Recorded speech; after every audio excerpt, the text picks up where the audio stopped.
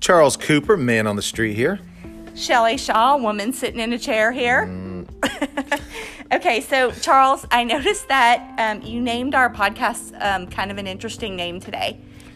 You put, how did I get to Texarkana? Yeah, blended learning. I've never been to Texarkana. How did I get to Texarkana? So it has to be your story. Well, it's a question I asked myself 20-something years ago. My girlfriend at the time, Wendy, and I were headed to New Orleans, and I took I-20 instead of I-30. So I got on I-20. Now, this is before, in my defense, this is before Google Maps and all that sweet stuff. I got on I-30, and started heading east, and just thought, hey, eventually I'm going to hit a state. Different state. And then I'll just go south, and then, we'll find our way to New Orleans. I seriously did not realize that I was on I-30. Going like northeast instead of like going southeast northeast to Texarkana. Now, Wendy had fallen asleep.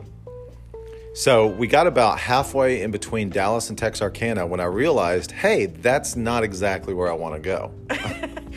So then I found, I think I had a map in my glove compartment, and I pulled it out while she was asleep, looked on it, and I saw that there was one road going south, like some sort of back hills, gravel road kind of thing going south. To make a long story short, it took us 2 hours longer to get to New Orleans than we had planned.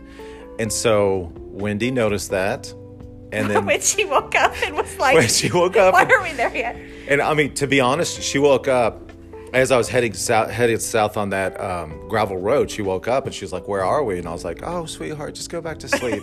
I'll let you know when we get to Bossier City. So we're headed south, finally get on 20, head out to Louisiana. And when we arrived, Wendy's like, I thought we were supposed to be here at 2 o'clock. Why is it 4 or 5 o'clock or whatever it was? And I never told her. I just told her that there was like construction and traffic and stuff. Not that I was headed towards New York instead of New Orleans. And so one of the big lessons I learned there was check your mile markers often. Take a look at your data often before you get to your destination, because otherwise you may never get there. You might just have to spend the night in Texarkana. Oh, man. Now she knows if she listens to this podcast. So, I think that ties in really well, actually, now that you explained it, to our topic today about blended learning, because, it's the same way in blended learning. We want to use that to personalize the learning for our students and to keep checking in with them often. And if they're making a wrong turn, we want to be able to correct that before they get to a completely different state or even a completely different country. Right. And so if we are talking about, in the 60s, there was a lot of unrest. Well, are you talking about the 1860s and the Civil War or the 1960s and the Civil Rights Movement? There's a huge difference between the two. And if you don't check in with your students, some of your students are going to be in the 1860s and the other chunk of your students are going to be in the 1960s. And that's going to show up on your final assessment. But you want to be aware of that before you get there. Yeah, for sure. So let's talk a little bit about the pieces to blended learning. I mean, I think there's several different pieces that are kind of out there all over the internet. The Christensen Institute and all kinds of different places has sort of said that there's 4 components to blended learning. I love when you name drop because you make us sound really smart. Well, we have looked in a place or two on the internet. Oh yeah, we've been doing this for a few years. So kind of the 4 big pillars of blended learning are giving students flexibility in pace, place, path, and time. But Charles, when we go into classrooms and teachers say they're giving them that ability to have flexibility in pace or place or path, sometimes that blended learning doesn't always look very good. Yeah, so we do a 3-day blended learning academy here at ESC Region 11. And a lot of times we'll have some people come in and say, I do blended. Here are the things that I do. Why isn't it working? Why isn't it giving me the results that I thought I was going to get?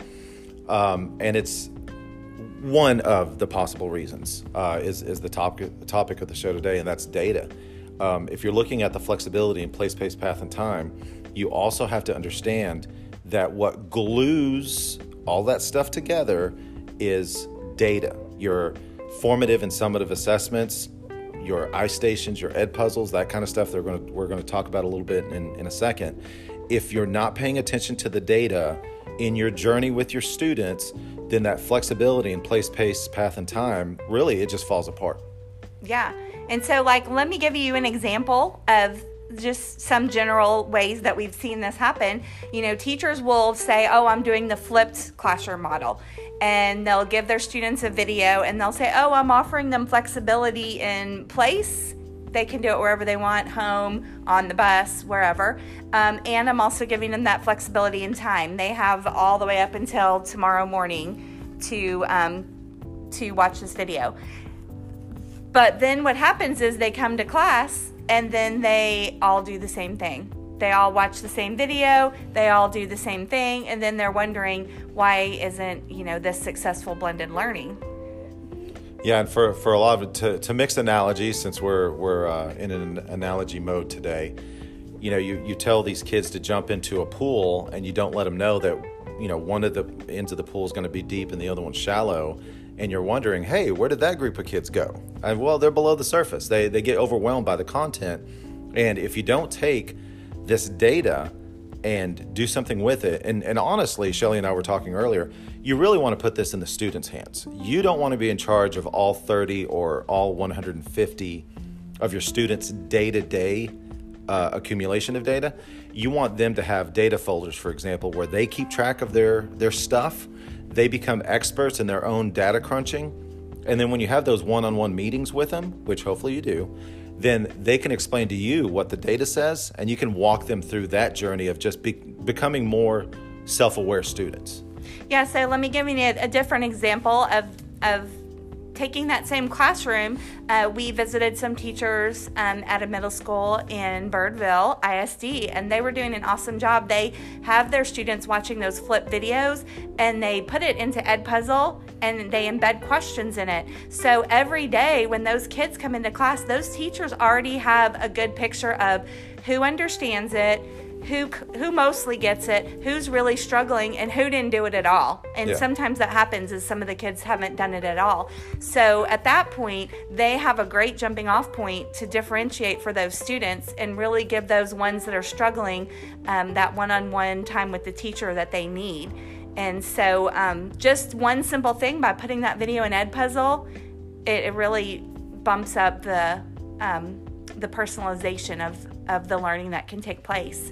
Yeah, and just real quick, recently we went to Courtney Tote's physics classroom at Byron Nelson High School in Northwest ISD, and there again, they're using Moodle, but she's using her quizzes, her online quizzes and her online tests to kick out feedback to the students, and then she personalizes the learning with each of the students in their blended approach, and it works perfectly at the high school level, middle school level, and of course at the elementary level.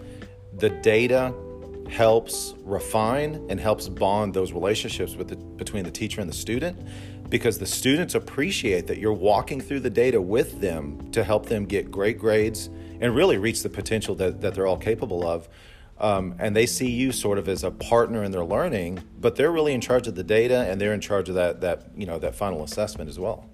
Yeah, and I guess what I'm wondering, or what I think people might be wondering, is that just going to make me more robotic and checklisty if all I'm looking at is data all the time? Am I going to be walking around with a clipboard like a robot going, check, you got this?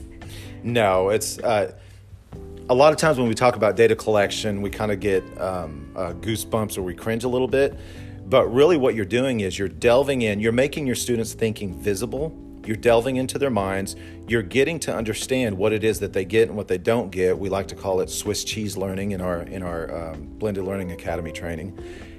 Sometimes we don't see those holes in the students' understanding until they pop up in assessments. And if you only assess them with a couple quizzes and then that test at the end of the unit or lesson, then those holes aren't going to be available, or I'm sorry, they're not going to be visible until the very end, and you're doing an autopsy instead of a health checkup. And so looking at data brings you closer to your students because it shows to them that you care about their grade and you care about them. So what we think as we've gone through this, as you can see, is that there's not really just 4 components to blended learning. We really feel like there's 5 components. Yeah. We feel like pace, place, path, and time with the addition of data is really the 5 components that can make that successful in your classroom. Yeah, and so if you're going to have a flexible approach, like blended learning is definitely a flexible approach. It's a meta strategy, as you say, Shelley. That flexibility can become overwhelming, so you need something a little more static, and that's that glue that binds that flexible stuff together is that data analysis that hopefully you put in the lap of the student so that you're not the one going home with 150 data folders that you're putting together for them. And in that way, you're not going to end up in Texarkana. You're going to end up in the place where you meant to be. So what we want to invite you to do for this episode is if you're listening on the Anchor app, you can leave us a message to this podcast, and we would love to hear ways that you're using blended learning in your classroom. And we would also love it if you would leave us questions. What are you still wondering about blended learning, or what have you tried, and maybe want some suggestions for to make it better or move it to the next level. And we would love to get that feedback from y'all out there in podcast land so that we can use that in our next podcast. Yeah, so we're going to have a couple more episodes on blended learning, and we would love to start the next few episodes with questions and comments from you guys. So having said that, we are done here. Charles Cooper, man on the street, out. And Shelley Shaw, woman in the chair, out.